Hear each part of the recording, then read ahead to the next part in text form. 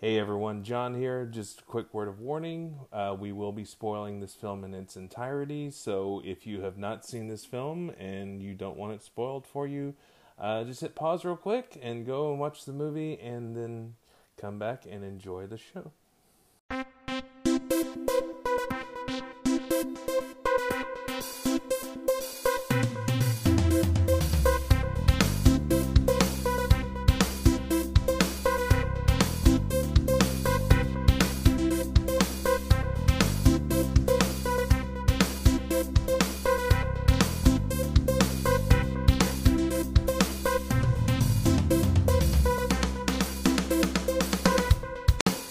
Hey everyone, welcome to Surviving Chick Flicks. I'm John.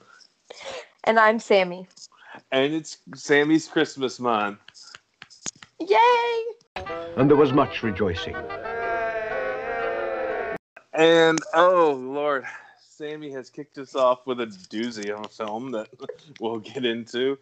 Love at the Christmas Table, which was an experience.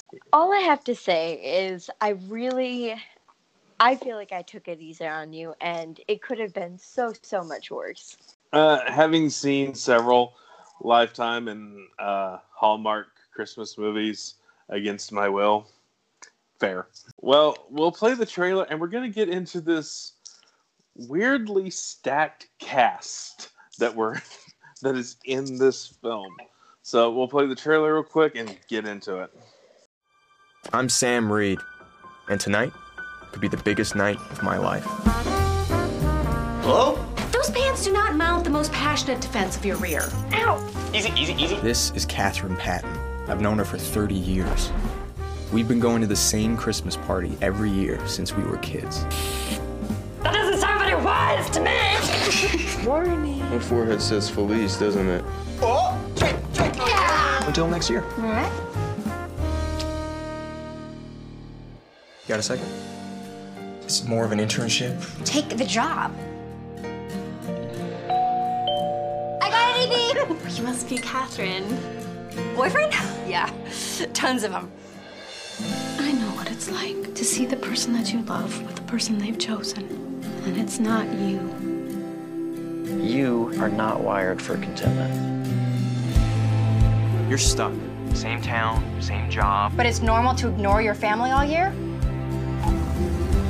Come on, open up, Cat! What are you so afraid of? Go home, Sam.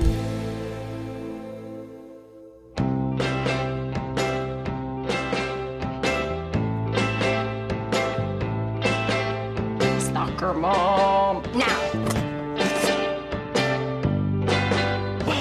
Everything's fine over here.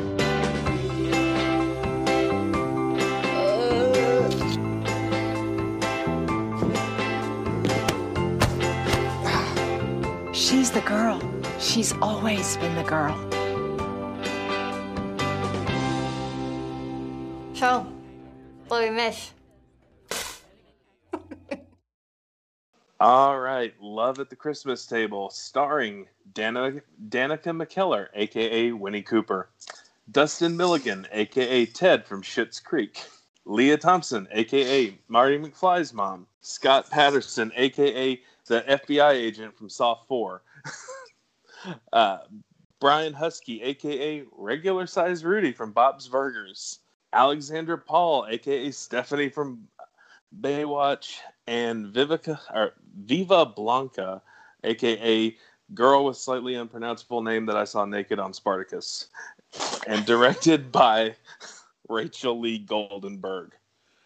People in this movie, and even behind the camera, have worked before and since this film.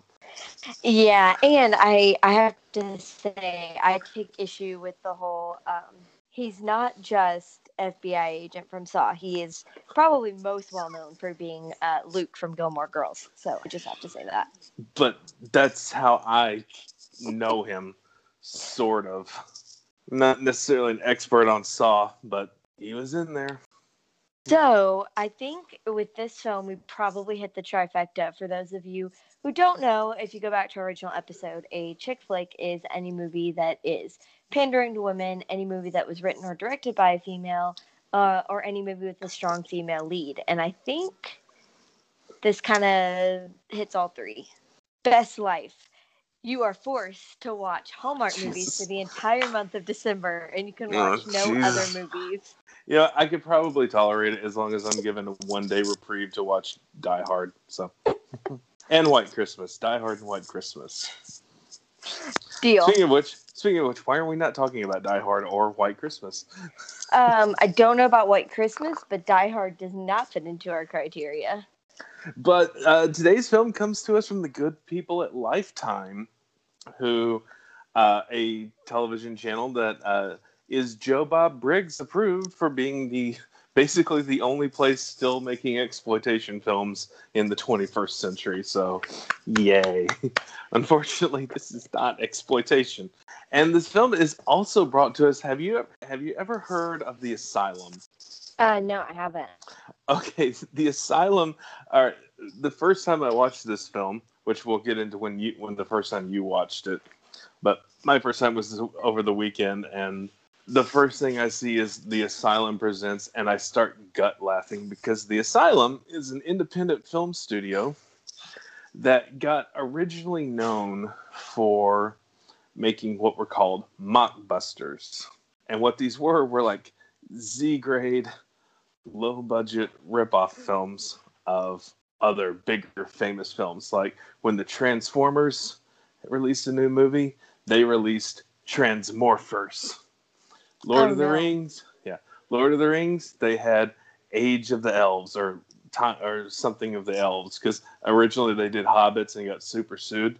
The only one I've ever seen and I actually own, because I met the star of this film, was called Paranormal Entity, which was their ripoff of Paranormal Activity. So a classy production company. Yes and no. They have several offshoots of what they do, because they have the mockbuster line.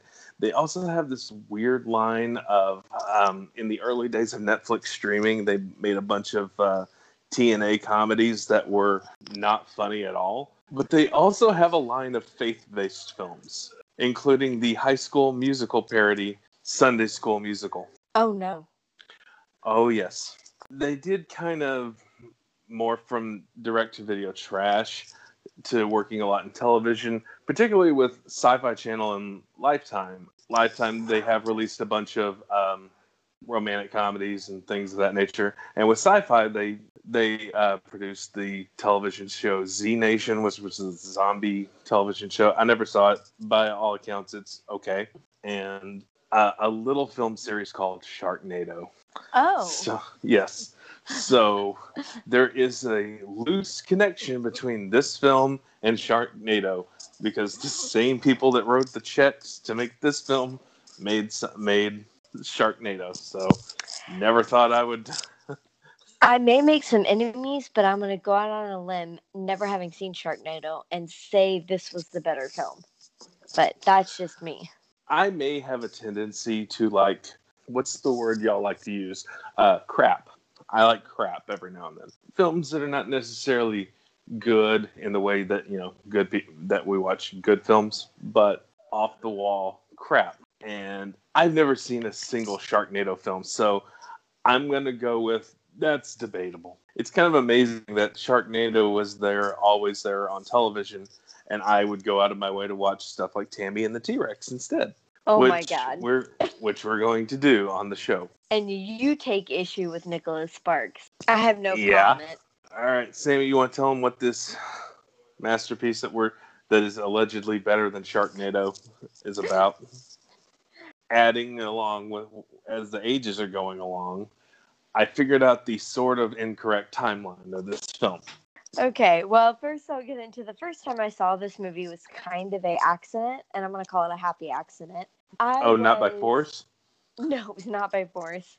I was looking for something to watch, and occasionally I get in the mood for like a specific type of movie, and I was in the mood for some cheesy romance movie, and I couldn't find anything on Netflix, so I went over to Prime, and I saw the movie, and I know Danica McKellar from, I actually don't know her from The Wonder Years. I know her from other Hallmark movies, because she's kind of become similar to like Lacey Chabert and CCB. She's kind of a Hallmark staple. And Yeah. so I thought, Now, and I knew who Scott Patterson was from Gilmore Girls, so I thought, okay, well, I'll give this a shot. I knew Danica McKellar as Winnie Cooper because that show came out right around the same time. I was the same age or close to the same age as Fred Savage, her, and not Marilyn Manson. Because there's a rumor that guy was Marilyn Manson, and he's not. I think that's pretty common. A lot of people know her from that. Whenever the Deck the Hallmark podcast does a review on one of her movies, they just refer to her as Winnie Cooper. But I was pleasantly surprised, and we'll get into it when we talk about our favorite things, and I'll probably mention it when we get to the scene, but there's a particular scene in this movie that sold me on the whole movie. So, a movie I was already it pretty much had me from the start. I liked the introduction. The thing about Lifetime is, it's similar to Hallmark in this way, but I think it's even more extreme. When Lifetime does it well, they do it really well. So when they hit on a good movie and a good storyline, I think they do an excellent job. When they do it poorly, it's really, really bad. It's unwatchable. And so I think I just, was kind of a happy accident, and this one turned out really good. And the director of this movie, this is not her only Lifetime film for her, but in 2015 she did that, I think it was 2015, but she did A Deadly Adoption with Will Ferrell and Kristen Wiig, the Lifetime movie that everyone thought was a parody of Lifetime movies, and it turned out to be a real Lifetime movie that just happened to have Will Ferrell and Kristen Wiig in it. Really? And she did a film called Unpregnant, which is an HBO Max original film, and it was about a teenager that asked her friend to drive her across state to get an abortion. I have a feeling that was going to be the most controversial film of 2020 until Netflix brought Cuties to the plate and just knocked it out of the park. Yeah, she did that. And she's done a lot of shorts. I think a lot of stuff online, but she had one film go theatrical this year and one film go to HBO Max. She did that new updated musical version of Valley Girl that came out this year with the girl from Happy Death Day. Why don't we get into the 30-year courtship that is this movie? Yeah, being one of the biggest flaws of this movie, because it's not quite a 30-year courtship. When you're Lifetime or Hallmark, you have to skip over the details, because if you didn't, you wouldn't be a made-for-television movie. And weirdly enough, she's released 2 films this year. This was clearly I'm getting my Directors Guild card. So, Love at the Christmas Table was released in 2012, and it starts off in present day when Sam, played by Dustin Milligan, returns home for the first time in 5 years. He returns to EB's Elizabeth, played by Leah Thompson's house, where he spent Christmas Eve as a child every single year. And he explains how at EB's, it's Christmas all year. She leaves her lights and decorations up all year. And he immediately runs into Kat, who Sam explains that he's known Kat since he was 5 when their dad started a furniture company together after Kat's mom died. And that's how we're introduced to Danica McKellar. Okay, and the movie gets that wrong right away because the first scene is 1984 when Sam is 4. So he can't even tell his own story correctly. And this is the section I missed. So you're gonna have to explain how do you notice that?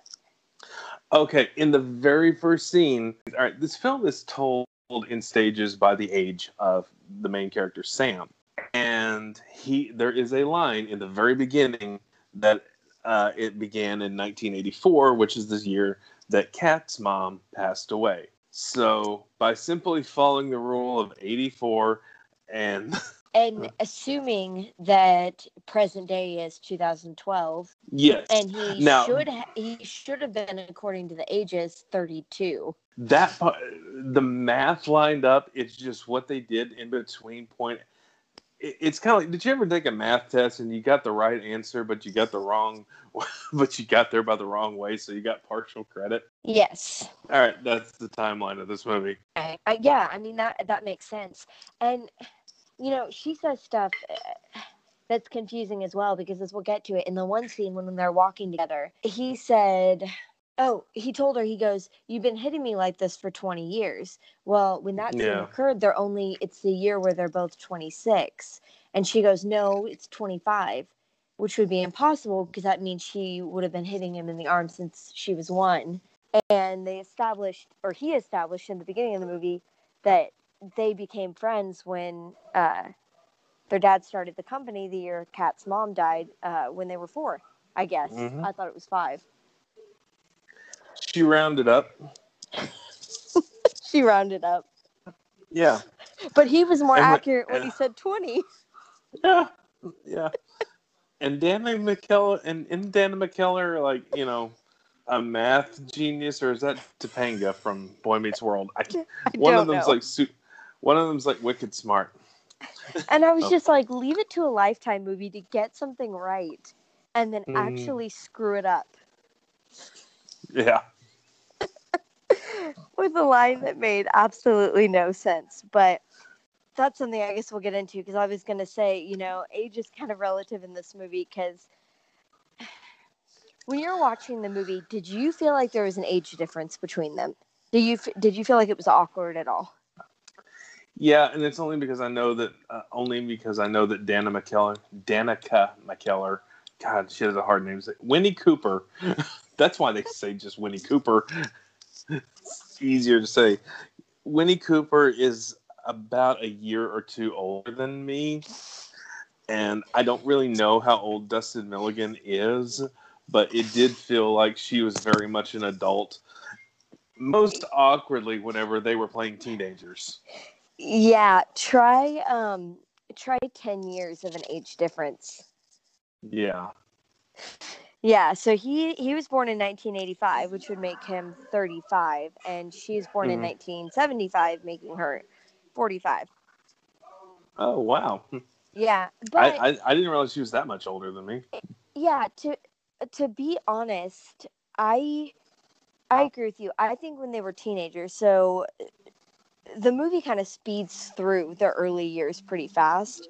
There's just a couple clips when they're, it goes through how they meet when they were 4 or 5, depending on what the movie.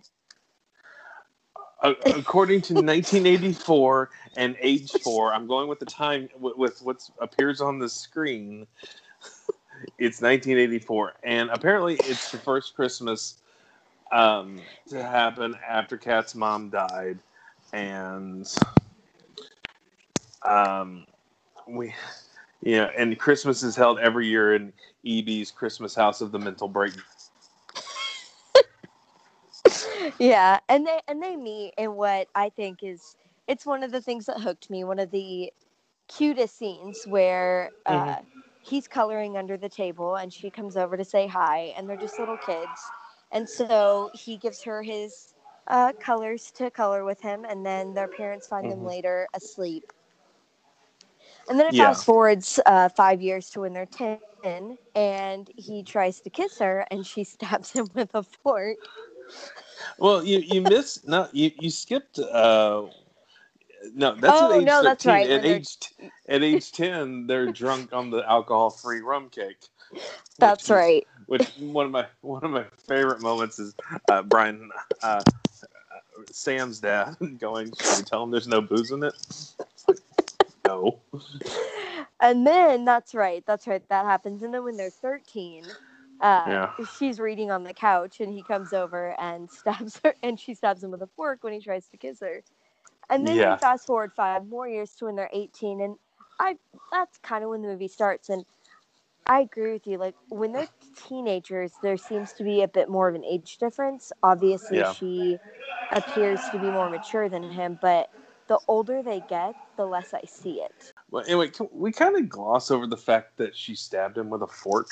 Can we just bring that up? Like, you'd think that would, I don't know, maybe bring in into some Christmas traditions. Like, hey, let's not spend the holidays with the girl who stabbed me.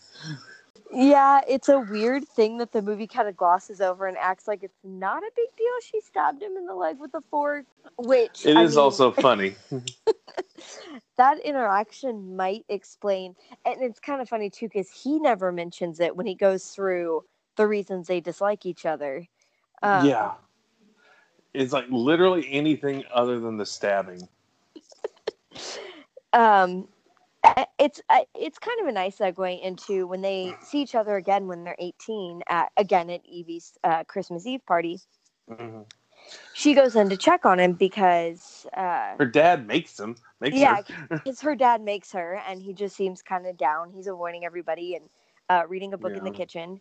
And she goes in to check on him, and he's like, why are you here? We're not friends. And then he goes through a list of things that they've done, or that she's done.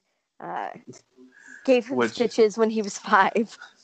Yeah, let's see. She physically she caused him grave injury when he was 5. Let's see.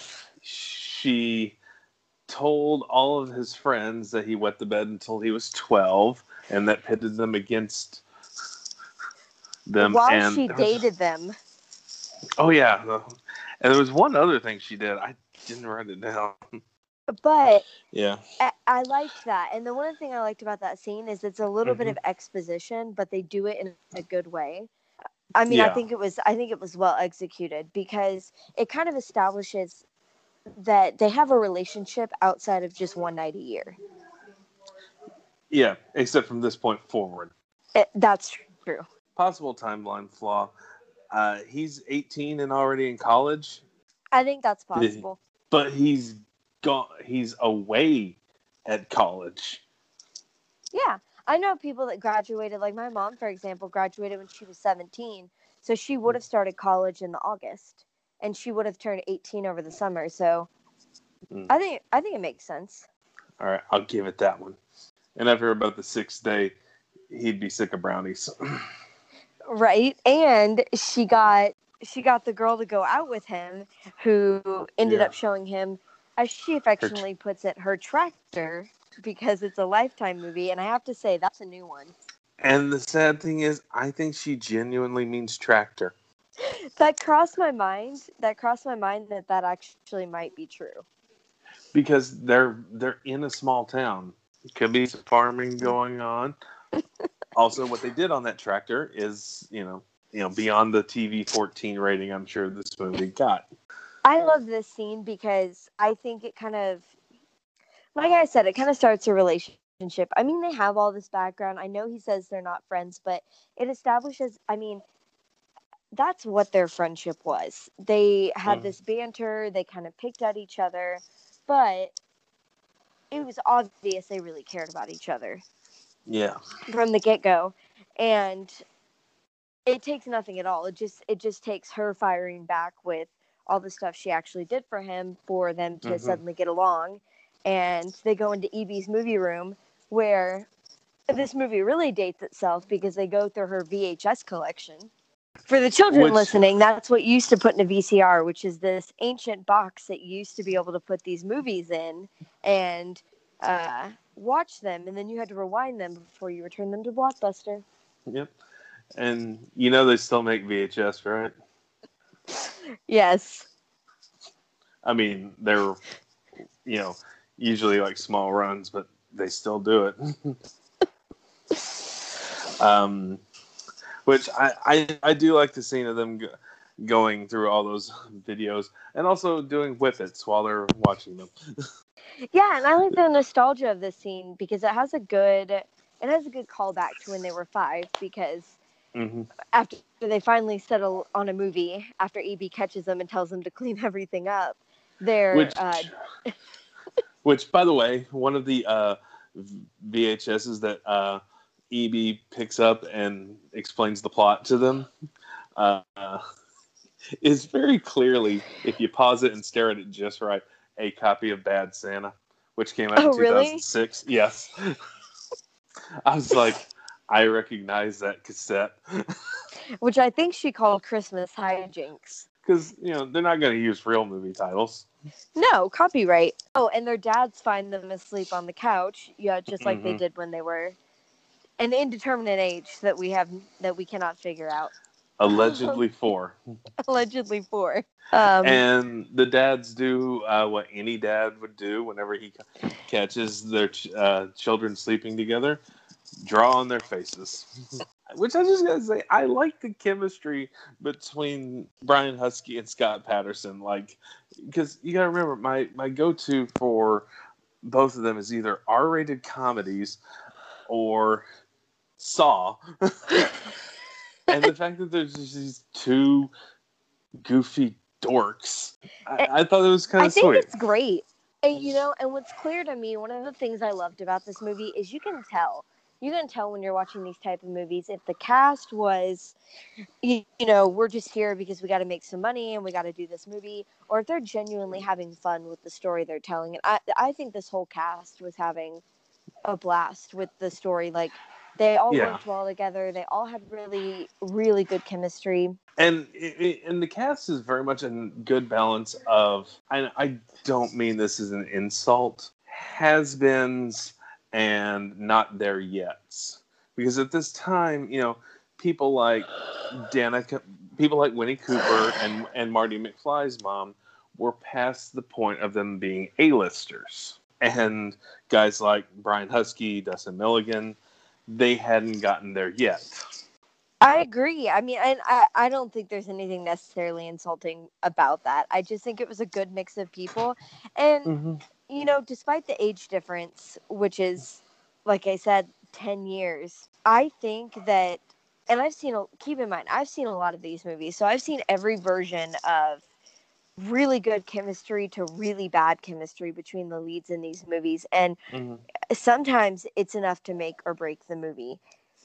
I think that Dustin Milligan and Winnie Cooper had some of the best chemistry I've seen in these type of movies. Which is interesting, despite their age difference. I mean, they had a really good rapport that just kind of, I don't know, I think it elevated the material. It elevated it to watchable. And they did a good job of this kind of awkward, you can tell they like each other, but they have this very weird friendship / acquaintanceship, and they don't really know how to proceed, which I think that after they wake up the next morning and figure out they've been drawn on, they do a good job of illustrating when they go outside and they're kind of like, so what happens now? And they kind of make this deal that they're going to come back to EB's every Christmas Eve for the next 10 years to make it a tradition. Which does not technically happen. No, it doesn't, because they both miss at least 1 year. And also, that is a hard commitment to commit to doing something 10 years in a row. No, it's true. Especially when, at their age, when they've got college and they've got, jobs and stuff like that. But she works in town, so it's much less of a commitment for her to do. But which says something about how he feels about her. But they do commit to it pretty hard for like the next 2 to 3 years. Because we have at age 19, they're playing drinking games and Best Life in front of the children. At age 20, in the year 2000, they have the indoor snowball fight, and that begins with a Conan the Barbarian reference, and that's the moment it's like, is this movie trying to rope John back into it?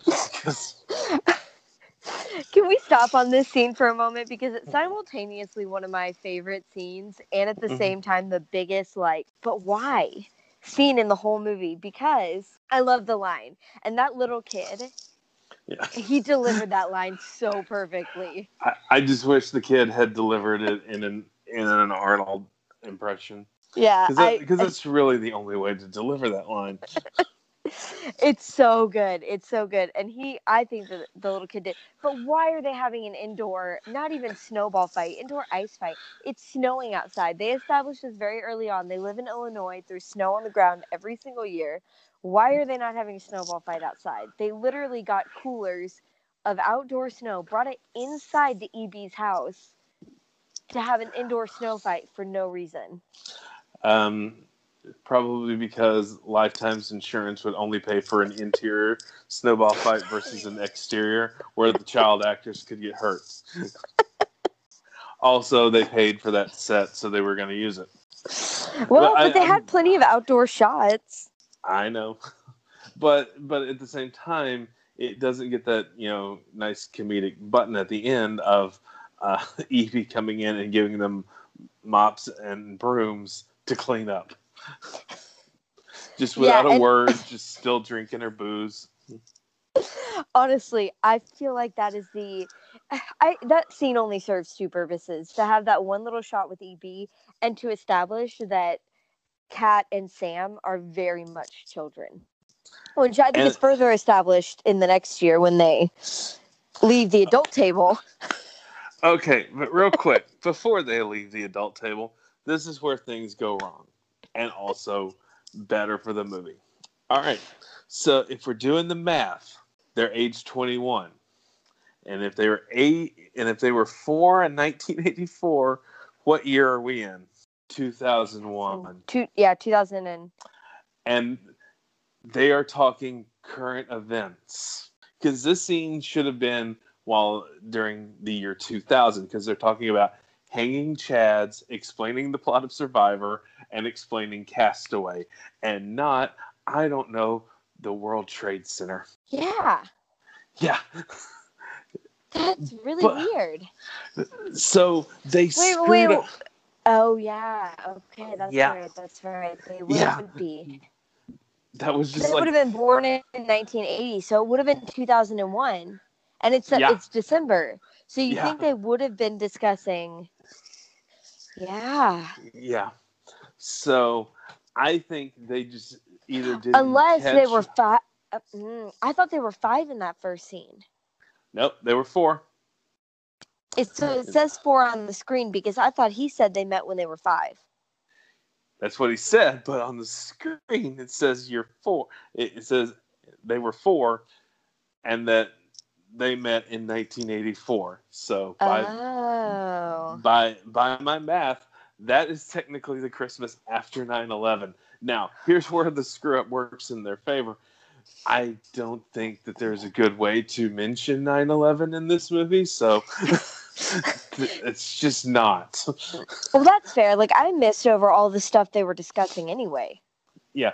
Well, because, that was my first election to vote in, so things like hanging chads were very much, relevant conversations at that point, because at that point, the election had just been called that year. Yeah, honestly, if they had just fixed and done year 5 instead of year 4, it would have fixed everything because it would have been 2000. Yeah. Oh. Or just, backed everything up a year. And that's really the only thing that happened in year 21. Yeah, it really kind of is. But I love the fact that as they're pulling a bender from Breakfast Club, it's just instead of the, ceiling tiles, they're under the table, and he's telling a joke the entire way. We move on now to age 22 in 2002, I assume.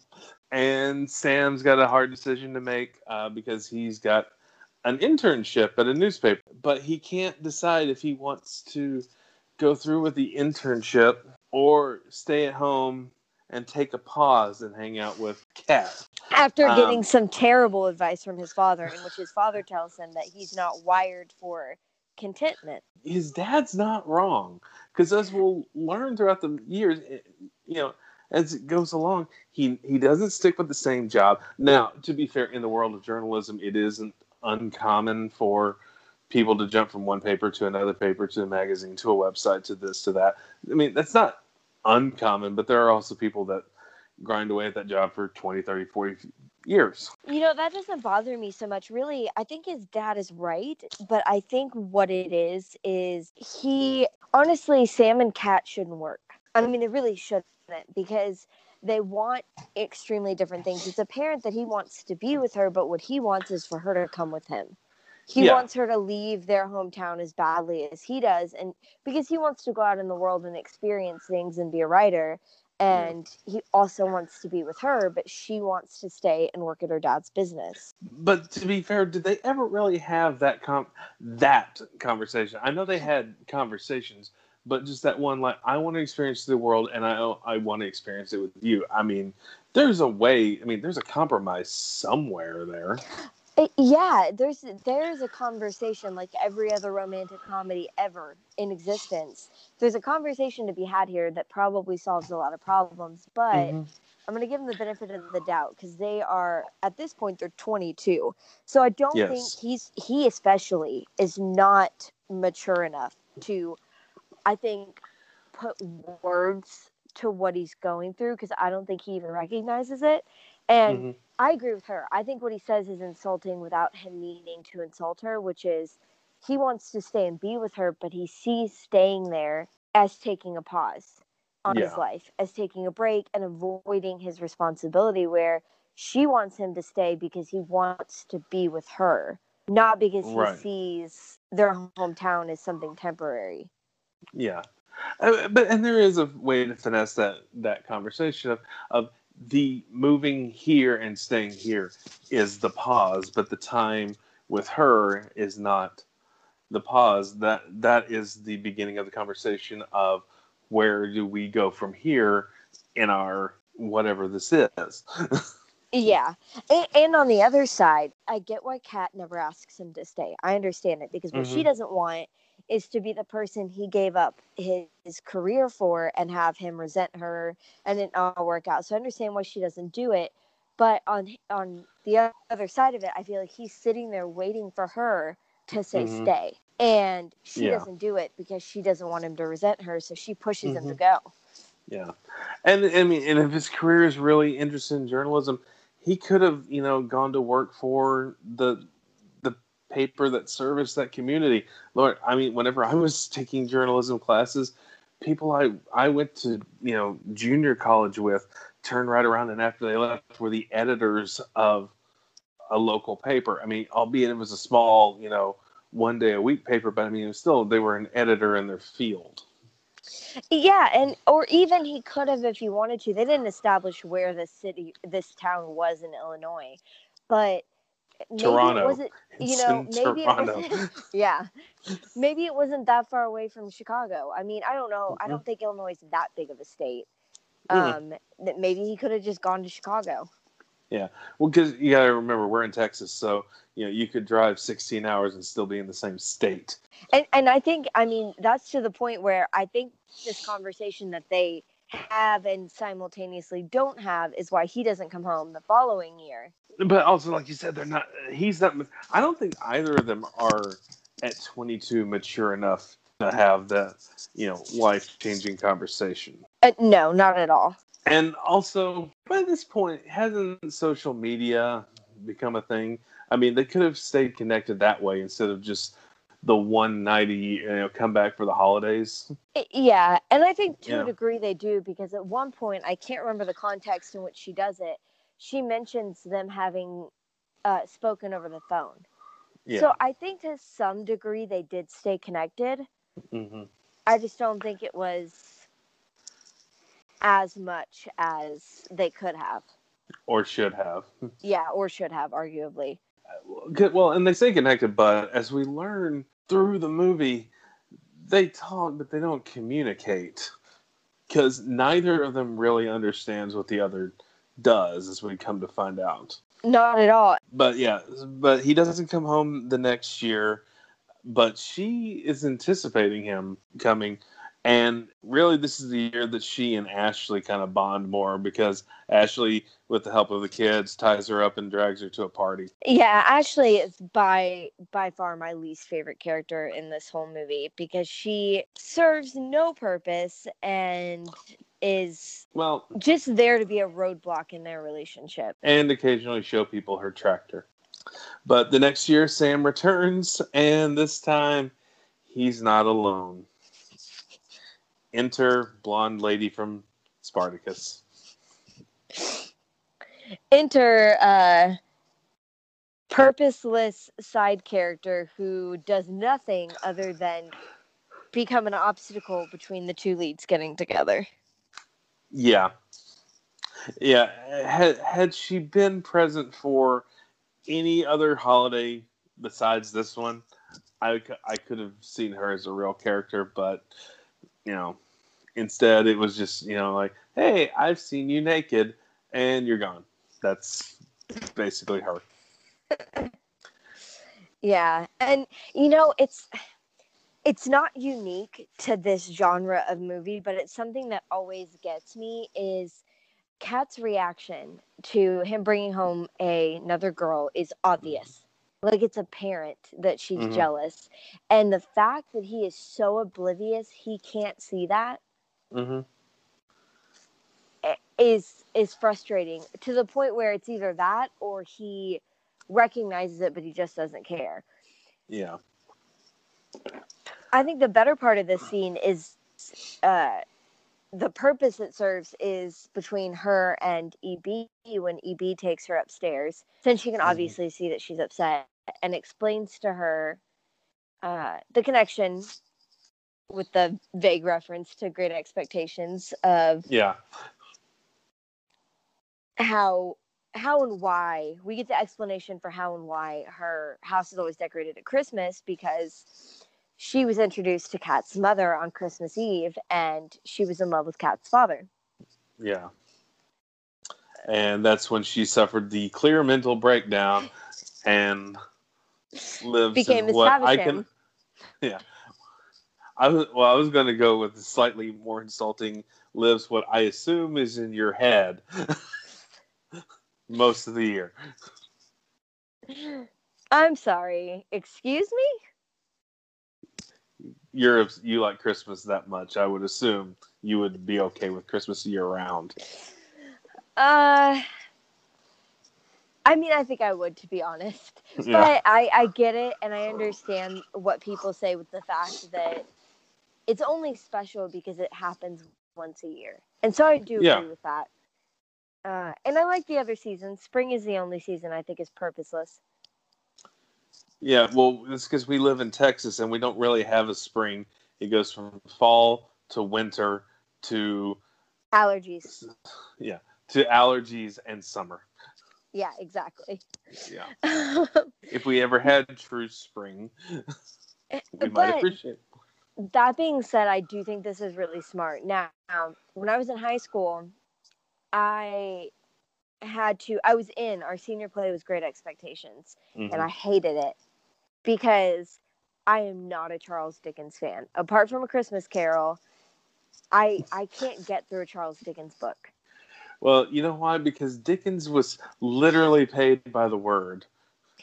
Yeah, it's absolutely ridiculous. So much of what he says somehow leads Kat to randomly asking out Trevor. Also, she gives her that shot that is very clearly NyQuil and red food coloring. Well, I made a note, although I have to say, it's pretty cool that she has a bar in her office. Well, yeah, wouldn't you? Yes, I would. Yeah. And Evie is always drinking in this movie. Well, I think we've established that she is... I mean, Evie's one of my favorite characters, but... I love Leah Thompson. I mean, Back to the Future is one of the great films of my youth. So I've always kind of had a thing for her, even though I didn't really like Back to the Future 2 and 3. And yeah, I'm saying that publicly. I like the purpose this scene served with getting Kat to do what she did, but the whole Kat dating Trevor thing is probably the biggest timeline flaw I have in this entire movie. The reason being, so she asks Trevor out, they leave the party, and it's obvious that Sam is jealous at the same time because she makes a big deal out of it. So the next year, year 26, she's at the beginning of the party. Sam hasn't arrived yet. She's talking with her dad, and she said, I'm just, so humiliated. He took a shower at my house and then literally left to go to propose to her. Which, am I the only one that makes no sense to? I'm not going to call myself an expert on Hallmark or Lifetime or even romantic comedies in general, but isn't it a trope that, the main character does get dumped for an idiot who moves on pretty quickly. I guess, but the same night he leaves her house and he goes and gets engaged to somebody else. I don't know. It just, and it's a small thing, but it just seemed weird. Wait, he got engaged the same night or within 365 days? No, I mean, what I didn't understand is she acts like he came over to her house, which establishes they have some type of close relationship, I guess sometime in the next year, and uses her shower, and then immediately goes to, I think she said like a Steak and Shake or something, proposes to this girl. And the proposal is fairly recent because he's showing off the ring to everybody. Mm-hmm. Yeah, I don't know. And also, they may have been nothing more than friends with benefits. It's possible. It just seemed weird to me. We get almost as much time with him as we do Rebecca. No, it's true, and it's kind of a throwaway thing, and obviously, it gives her the moment she needs with her dad, which is sweet, and establishes how close they are, which I also like, because in the next moment it's the same thing with Sam and his mom, because it's clear she recognizes how he feels about Kat when she brings up comforting Kat after her breakup is the entire reason he came home and moved his career-defining interview. Yeah. Which is a pretty big gesture. Yeah. And although he is correct that career-defining interviews do come more than once, so... I guess that's true. Yeah. But also, I think maybe the Trevor and Rebecca characters, this is a made-for-TV film, so this has to fit within a 90-minute window. If this was stretched out to 2 hours and theatrical, we might have gotten a little bit more time with them and clarity, and they would have been more obstacles than just things that happened over the course of 3 decades. That's true. And also, why wasn't Rebecca coming with him? Was she working? Was that even a dropped line? Because I don't even remember why she wasn't there. I don't exactly remember either. I don't know if it was they had other plans or something, but she didn't. He says it was her idea for him to come. So they don't really establish why she's not there, but it's necessary for the film. I don't think it was really her idea at all. No, it's like his mother said in one of the best lines in the movie, because only Lifetime can do this. At Hallmark, you cannot get away with the use of the word dick. Yeah, and she almost gets it out, which she gets 75% of dick out, which is still dick. She just dropped the K. Yeah, literally, because I watch most things with subtitles because I'm half deaf, and also I kind of like to have an idea of what's being said, so because I can catch things that way. And the closed captioning literally was like DIC dash. It's like, really? You didn't even try. Well, and also, at this point, she couldn't have said dick anyway because EB has established the swear jar. 'Tis true, which is just their delicate way of pretending that all these people are adults and they normally swear. Yeah. Well, and they get in some mild swearing at the beginning of the movie. So it's just the furthering of EB's mental break.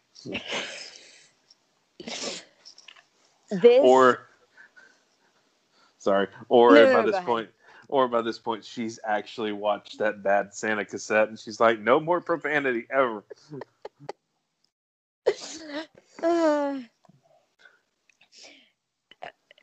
So I have to say, this next scene is my favorite scene in the entire movie for multiple reasons. Oh, God. Really?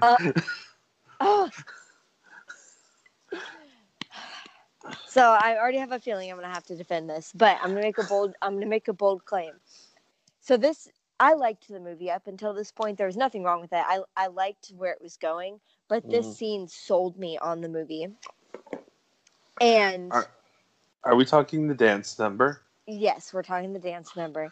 Not only is it my favorite scene in this movie, which is, it's hard, it says something because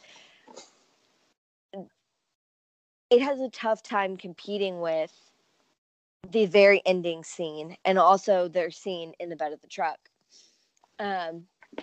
Which sounds a lot more promiscuous than it actually is, but it's not. Yeah.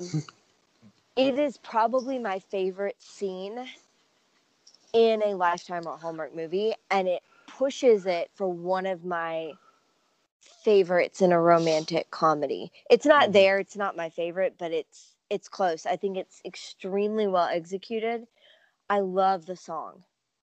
Oh, I do love the song. My only issue with it is I get the dance number, and when done well, I think a dance number in a movie really works.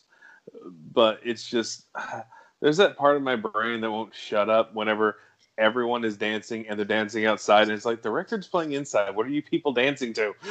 No, I mean, and that's one of the things the movie actually did right. So I loved it because, well, okay, the one goof I did think was funny. So he's obviously trying to cheer her up, and they put on, he has one of the little girls put on this record, and he asks her to dance, and they're dancing in front of everybody at first, and then they go outside. So the only goof I thought about it is, so they're dancing and he opens the door and she goes outside, and then they're surprised when the music isn't playing. Like, they look up, like, why isn't the music playing? Which makes no sense because you just went outside. Yeah. So why would the music be playing? But EB plays it on the outside speaker. She turns on the outside speaker, so that's why the dancing outside doesn't bother me, because she has speakers on the outside of her house. Like, I didn't catch that in either viewing, so that's why I'm like, what are they dancing to? Yeah, she turns on the little speakers outside and the music comes on. It's like, I was sitting there thinking, like, they're dancing to nothing. Is this what the Cramps saw whenever they played in that mental institution? It's just like, there's a great punk band, the Cramps, and they played in a mental institution and wrote a song called "Beautiful Gardens" about the experience. No, it's one detail that I think that they actually get right. I think that, she wouldn't have felt that way had she not similarly felt that he felt that way about her too, and then Kat's mom came along. But they would have to call it Baby Fishmouth, and we'll get there one day. Like, that's one of the ones I am saving because I love that movie so much. So the next Christmas, we kick the things off with drunk karaoke. I'm amazed it took us so long to get there. I know. Now, for you, I know you're not a fan of cringe humor, but I know I was cringing during this. Honestly, the context of the cringe humor in that scene was so minuscule and so quick. It didn't bother me because it was irrelevant. They only had it in there just to get Kat and Sam out of the house. Yeah. Well, I mean, for one thing, Evie's clearly drunk, doing, I don't even know what that song is called. But I've only heard it for 30 years. I guess Ragtime Gal, and then everyone else takes a turn, and the kids are like, hell with this. But, which, I mean, no one seems to miss them. And I do actually love that they, despite the fact that they're grown adults, their parents still call them kids. Yeah. Well, and that's something that doesn't change, I don't think. Yeah. But do you think that maybe they were intentionally doing bad karaoke to get them out of the house? I mean, it's possible, because it does lead to a discussion that's very necessary and simultaneously kind of bothersome. Yeah. Well, and by this point, Sam and Rebecca have broken up. I'm assuming she came to her senses. Well, it said he broke up with her. In the back of her head, she knew, like, what is taking so long? Why haven't we gotten to this point yet? Because Yeah, and I think, I mean, they kind of insinuate it, but they make it pretty obvious in the movie that Rebecca knows how Sam feels about Kat. Yeah, and that's why I'm like, he may have said, we need to split up, but in her head, she's like, this was a foregone conclusion. Okay. Because she calls Kat to wish her good luck. So I don't know if it's a well wish or a warning. Yeah, it's this is obviously apparent to everybody but them, or they're just, I don't know. I think Kat understands it, but she has her reasons for holding back, which she kind of makes clear in the next year. But I guess what bothers me a little bit is, so they go to where Kat works. They go to their dad's workshop, and she shows him where he works, and he's kind of taken aback because it's clear that it's kind of sad and aggravating, but it's clear he doesn't respect her. Yeah, well, career choices, I guess. Oh yeah, no. He doesn't know what she does enough to respect what she does. He thinks that she's like an office worker, but then again, and it's that, like, that's why I keep saying, like they talk, they keep up with each other, but they don't really have conversations because neither of them really know what the other one does, other than she works in a furniture shop and he writes for a newspaper. Yeah, and he makes that point, which I think it's a good point back to her when she gets mad at him. He says, what do I do and what do I write? And it just seems a little unbelievable to me that this is supposed to be someone she's in love with, and she's never read anything he's written. Yeah. Now, if they were just Facebook friends, I would imagine, I wouldn't, because as someone that writes long movie reviews on Facebook to 7 max likes, I'm like, yeah, I understand most of y'all didn't read that. It's really for me. Yeah, it just seems a little weird. Now, it does lead to a sweet moment when, she walks away and he tells her to take a seat, and they sit in the back of the truck, and he explains to her, that he kind of thought Would you lay with me in a bed of fiberglass? Should we roll around? No, I wouldn't. Fiberglass aside, that he thought he knew everything about her, and I don't know what would give him that impression. We only have one conversation a year for 30 years. But and I can understand Kat holding back now because she doesn't want to be the rebound girl, because, he's made it very obvious that he's actually crushed. Even though he dumped her, he's crushed by the end of that relationship, which I don't get, but okay. Yeah, honestly, I think what's going on with Kat is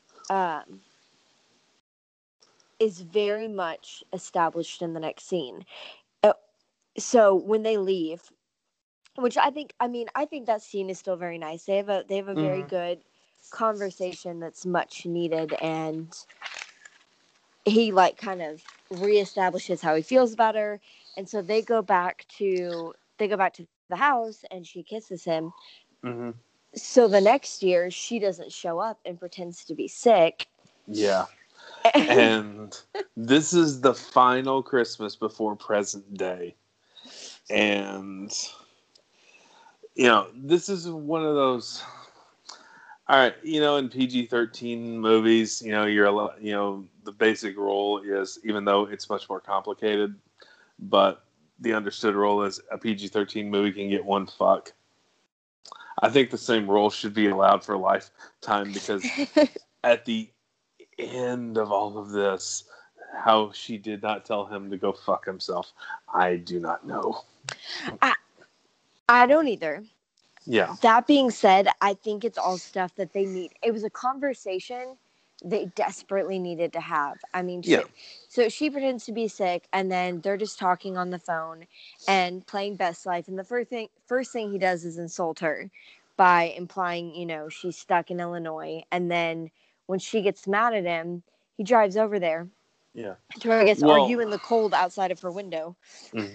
Well, and it's an argument that begins with a playful jab, followed by what was supposed to be a playful jab, but instead was like kind of brutal honesty, because she calls him an entitled intellectual snob, and he calls her a pathetic, unimaginative townie.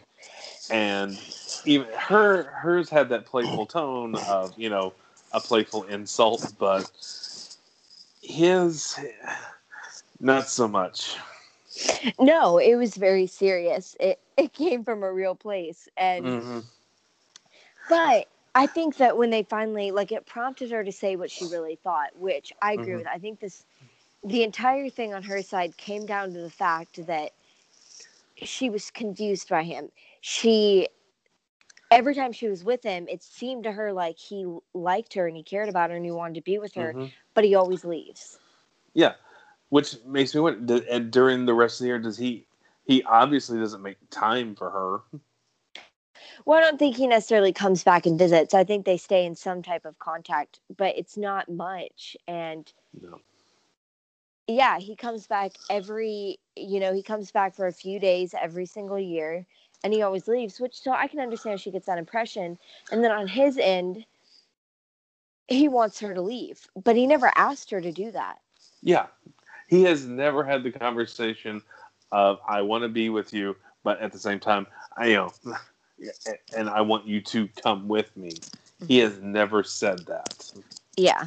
Now, he's not necessarily wrong in his impressions of her when he talks about her dad and then gets into her mom and that whole thing. Yeah. Well, it's the Big Lebowski rule of, you're not wrong, but you're still an asshole. Yes, it's not that anything he said was incorrect. It's just the way that he said it. Yeah, and he does that. He does that thing of, here's the thing you absolutely need to hear, but at the same time, I am so sorry I just said that. Yeah, and the one thing I don't get is when he's in his truck on the way over there, he tells her, he's like, for once, you're not going to be the one who decides how this is going to go. And I'm just sitting there thinking, but really, he's been the one who's decided how this was going to go, because he's always the one who leaves. But again, has he given her that option to, hey, I'm leaving, come with me? Yeah. Yeah. Now, the end of the scene establishes that he was going to propose to her, which I think at this point in the movie makes sense. Yeah. So I'm not going to argue with it. I'm not even mad. Like, normally you watch these type of movies and the characters know each other for a short period of time in like a Hallmark movie, and one of them proposes, and it's stupid. Yeah. It's stupid and it's uncalled for. No one is getting proposed after a week. No. But with Kat and Sam, I would argue it kind of feels earned that they didn't date, because they've known each other their whole lives. Yeah. And also, this is a good place for that argument, because it's the end of the second act. So you've got to get these two kids apart. Yeah. And it's the breakup that they have to have before the third act climax. Mm-hmm. Which doesn't happen for another 5 years, which begs the question, if he's not coming back to town, does he see his parents only once a year? Has he not seen his parents for 5 years?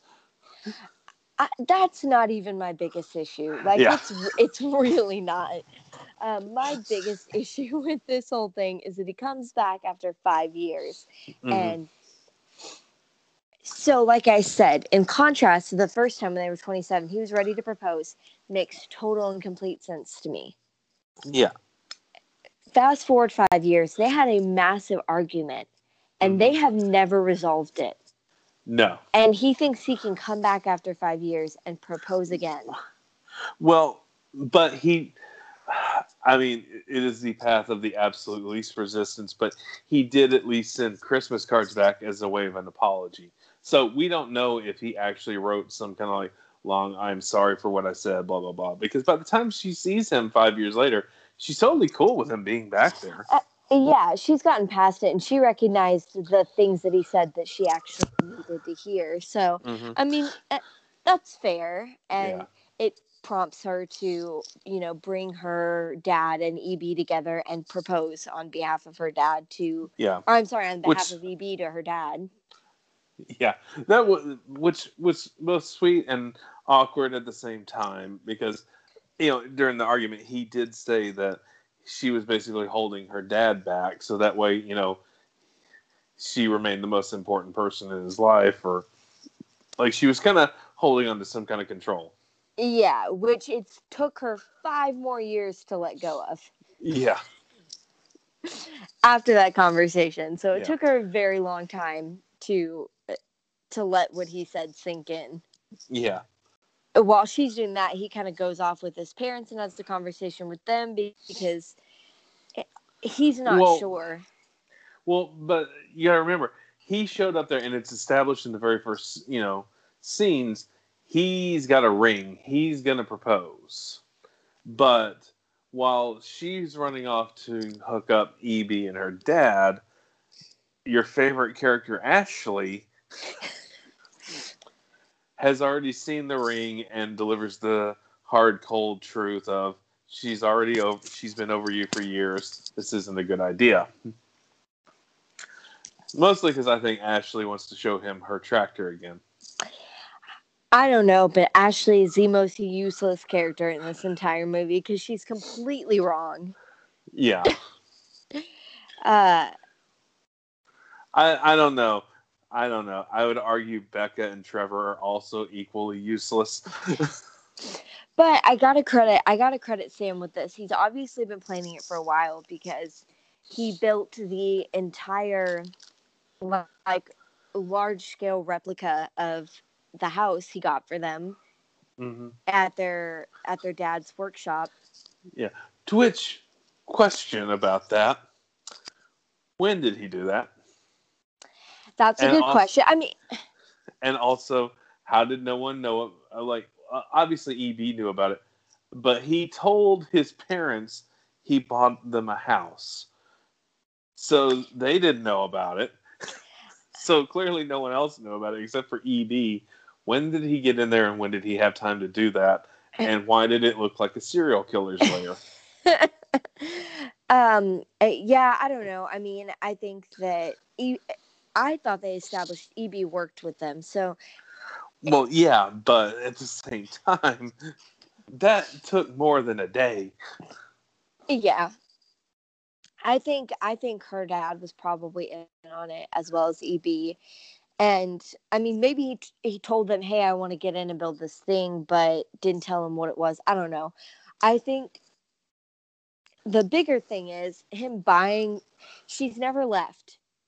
He's established she's afraid that she doesn't want to leave. So the correct response to this, after having a fight and not speaking in 5 years, is to buy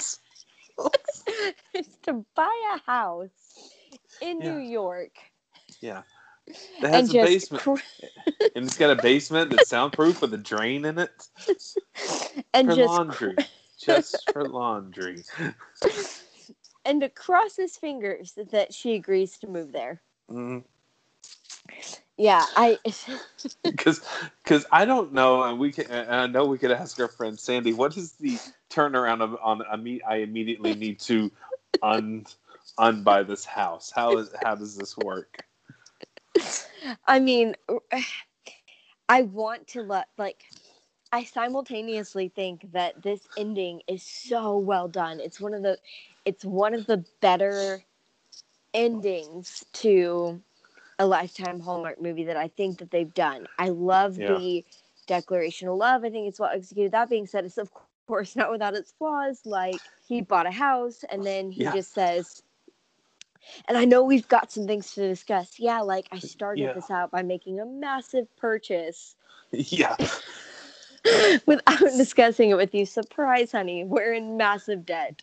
Yeah. Also, I don't know. He could have, if he's as good a journalist as he is, maybe he saved up and paid for it, Well, I mean, that apart, he didn't, he proposes and he doesn't discuss with her that she's fine just picking up and leaving her career and moving to New York.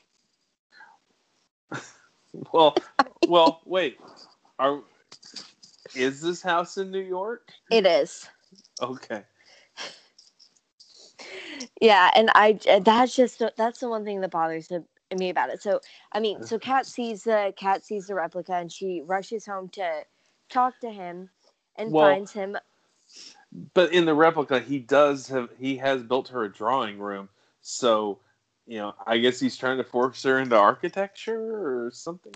Yeah, I mean, I think that's fine, and in the grand scheme of things, she's probably okay with it, and she explains to him that she's comfortable, like, making new choices, so that's fine. I'm just saying it's a big gamble he takes. He, like, crosses his fingers and hopes for the best. Yeah. After 5 years of not speaking. Again, he sent the apology cards. And no phone calls. That being said, I still love it. She comes home, she finds the house lit up, and sees him under the table they met at when they were 4. Yeah. And can I say that every time a character is in the car, be it him driving over to have an argument with her, or her racing home to, get proposed to, in the back of my mind, I'm like, a truck's going to come out of nowhere and hit one of them. Oh, God. It's a Lifetime movie. That doesn't happen. Well, and also, if you check the runtime as frequently as that is, like, well, we don't have time for a hospital subplot. That's fair. Yeah. But, despite those flaws, like I said, I think it's one of my favorites because these movies, they lean towards public proposals. Mm-hmm. They lean towards the public displays of affection, the big ending climax. We gotta have the declaration of love in front of an audience. And this movie, it's just the two of them under the table where they met, and I think it's well written.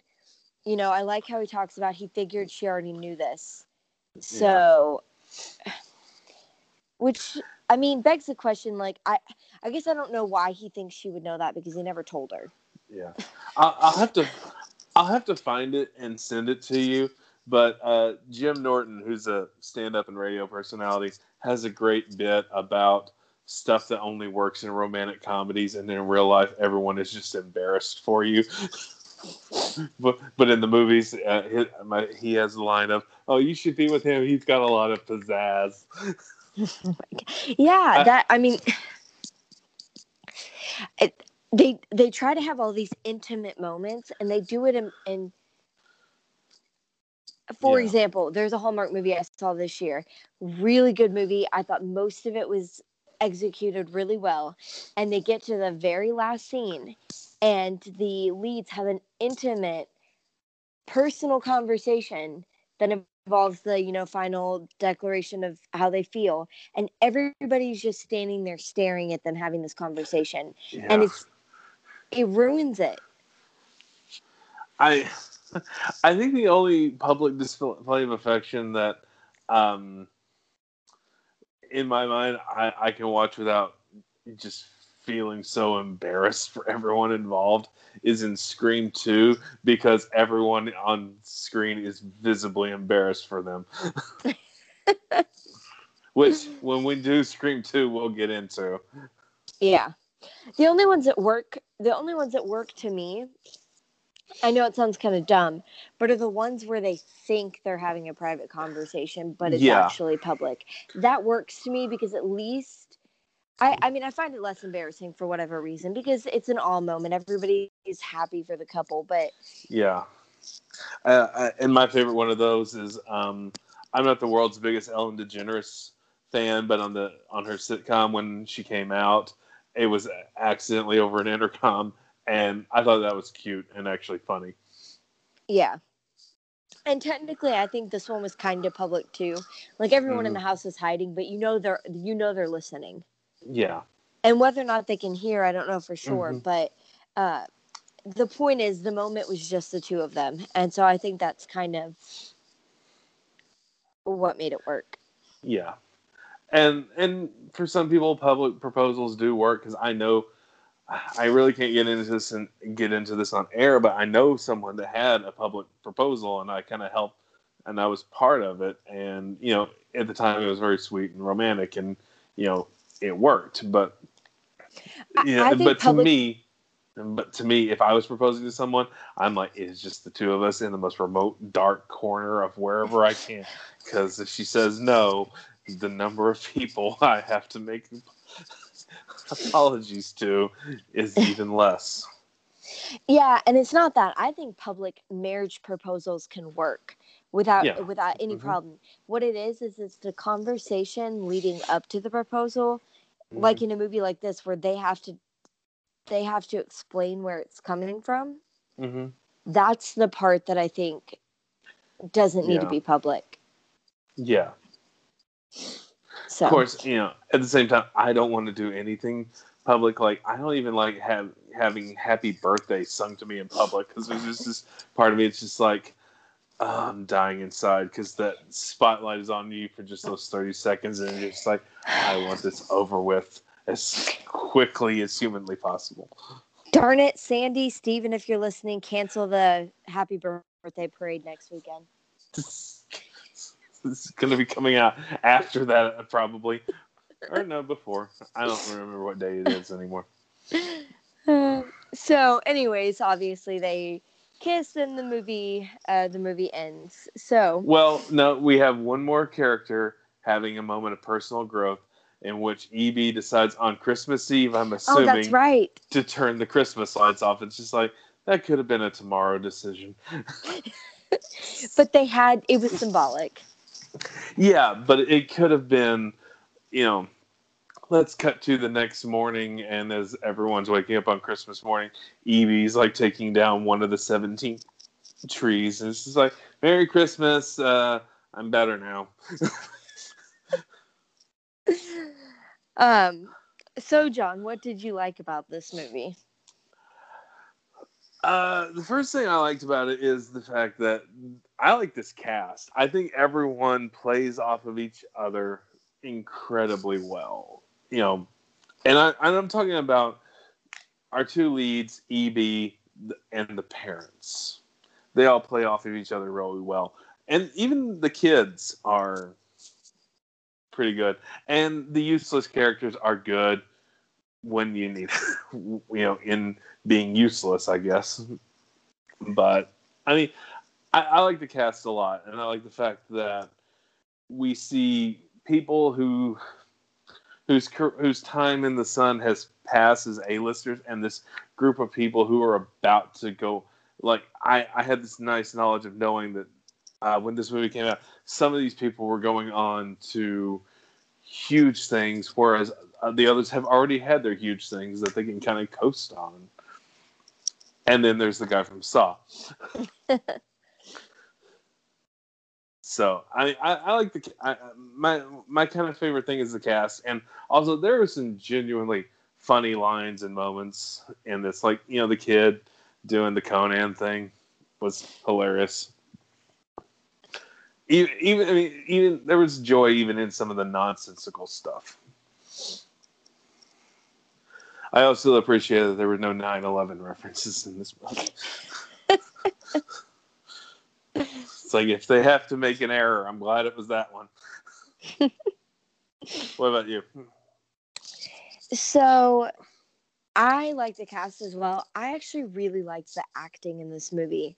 I didn't notice it until the second time around, but I actually think this was a really well acted movie. Yeah, it didn't totally reek of TV acting. No, I think it actually had I think the acting elevated the material and the writing, which I think the writing was fairly good for one of these movies as well. Yeah. And the writer, there is next to no information about them other than, because they've written like 2 things. And they didn't even write this under their own name. Oh. Yeah. But yeah, I mean, I just think it was a good cast with fairly good material, and the chemistry between the two leads was really good. I think it was better than your average TV movie acting. Yeah. And I also I liked the narrative they used and the timeline they used. I liked that they took each year in this storyline to tell it. It was something unique. Yeah, it was something unique. I haven't seen it before. Yeah, I was a fan because that made it so easy to make notes. It's just like, what year are we in? Okay, this is what happened. Yeah, I don't know. It was something unique. A lot of things about this movie were unique, and I loved that the big moments, the moments you want in a movie like this, were executed really well. They didn't screw them up for the most part. Mm-hmm. So that's what I like. So what didn't you like? Well, the timeline, because I'm still not 100% sure everything's correct in this film, but I also think that there was a lot of time wasted when they could have given some characters more fleshing out, or some years more fleshing out. Because as cute as the indoor ice fight scene was, I mean, it really was kind of pointless. And we could have fleshed out. We could have sacrificed some stuff to flesh out some of the other characters. Agreed. And just some of the flimsy logic of this film. But and also, even though Sam was right in the argument, I just wish that she had, used strong profanity at him or punched him, because and not the playful punch that she's been doing for 25 to 42 years, but like a real knock him out punch. That's really the main thing. Mainly the thing I didn't like about it was I didn't like the fact that they never resolved that massive argument. I mean, I get it. It plays well on a romantic comedy scale. It's a big deal. It's been 5 years since he's been home, but I almost think it would have been a better movie if they would have removed that. I think it would have been a better movie if they would have removed that year they did the snowball fight and added a year where he came home and they resolved things. And then he proposes the next year. I think it's a better movie if they actually have a conclusion to a pretty massive fight. Yeah, because I mean, it is just like, because I know people who hold on to things for years, and that is while it was a hard dose of truth that she needed to hear, he hurt her in that moment. And that's not just something you bounce back from even 5 years later, especially, with the exception. I mean, maybe those Christmas card apologies he wrote were impressive as hell. We don't know because we never saw them. I don't know if there's a Christmas card. I mean, to me, it doesn't even bother me that she's over it. That's fine. Like, she's had 5 years to cool down. I think it makes perfect sense she's forgiven him. But what bothers me is we don't see any of that, and then all of a sudden he thinks it's okay to propose. Yeah. Maybe he's just got a calendar like, all right, 5 years. That'll be enough time for her to not stab me again. But anyways, that's my only issue with it. Yeah. So it's time for the big question, John. Did you survive? I haven't really watched a lot of these TV movies from beginning to end to, pick apart like we do. But, in our friendship over the years, as well as being around my mother, I've gotten more than enough exposure to the made-for-television Christmas movie. So I at least kind of have an idea of how they work, and have even noticed ones that work better than others. For what this is, a made-for-TV romantic comedy for the holidays on Lifetime, no less. I actually survived this movie. I mean, albeit barely, but I mean, it's not like last week where we get to the. I mean, it is a leap of logic that we would go at the end, from a massive fucking argument to 5 years later, and it's cool. Yeah, we can get hitched. I mean, I can deal with that a whole lot easier than someone being dead for the entire time we see them on screen, and no hint towards that was coming. So, I mean, this is, I wouldn't say leaps and bounds better than last week's film, because I think in my Letterboxd ranking, it's about a star to half a star difference between the two, because last week's film was much better made. I mean, this is made on the TV budget, but for what it is, yeah, it's fine. I watched this twice, and at no point was I really miserable. I guess is what I'm trying to get at. So, it's fine. I'm sure much worse exists out there. It does. I can assure you, it does. Yeah. Now, would I watch this again on my own? No, but if I lost an argument and we had to watch this, at a get together with the rest of our friends, I would be fine. Well, good. Yeah. So what about you? I think it's safe to say it was my pick. So yes, I survived. Yeah. It's actually I only would do it. I only watch it at Christmas time, but I have a couple of these type of movies that I will revisit. Mm-hmm. And this is on my list of I like to watch it, once a year. Yeah. And I have my Christmas movies that I watch once a year. Granted, a couple of them are slightly more violent than this. But I mean, knowing what you could have thrust upon me, especially for this first one, I mean, you did take it very easy on me. But the next question is, what are you doing to me next week? Well, this is subject to change. So we may have some changes coming up to our holiday schedule, depending on schedule of some guests we may or may not have on. But next week will either be the holiday or Black Christmas.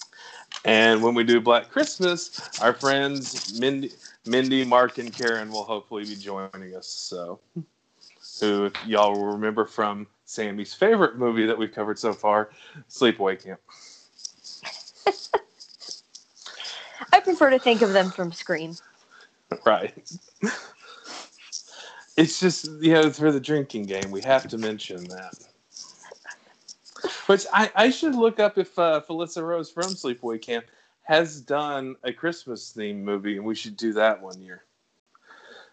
So you have anything you want to plug or shout out this week? I do have one thing. It's a book, actually. So I heard about this book it's a book. I heard about this book on a podcast that I listened to called Fostering Hope. And it is actually, the podcast is run by a Hallmark actress. And she mentioned she had, she's a foster parent. And so she speaks with other foster parents, and she speaks with people that are part of the community that works with foster kids and are part of the foster care system. Yeah. Well, she had a man on named Robert Mooney, and he has written a book called The Foster Kids Road to Success. He is an attorney who was a foster kid himself, and he talks about his story and how he became how he went from being a foster kid and how he went to law school. And the book is not a biography. It is more of here's my piece of advice. It's written specifically for kids in foster care, but it's incredibly interesting. It's a very inspiring story. And he started talking about how when he was 6 years old, he ran the Honolulu Marathon, because at 6 years old, he didn't understand what a marathon was, and he didn't understand why anybody would think that he couldn't do it. he didn't have the concept of in his brain that he couldn't achieve something. So that's how it starts out, and it's a very good book, so I highly recommend it. That actually sounds pretty interesting. Well, Sammy, thank you for making me sit through a Lifetime film and coming out relatively unscathed. And thank you all for listening. And as always, please rate and review. Even if it's a bad review, there's such a thing as an algorithm. So we accept any constructive criticism. Yes. And if you have any notes, suggestions, or films you want us to cover, or corrections for me, shoot us an email at survivingchickflicks@gmail.com, and we'll call you out on the show. And until next week, we'll see you later. And Merry Christmas.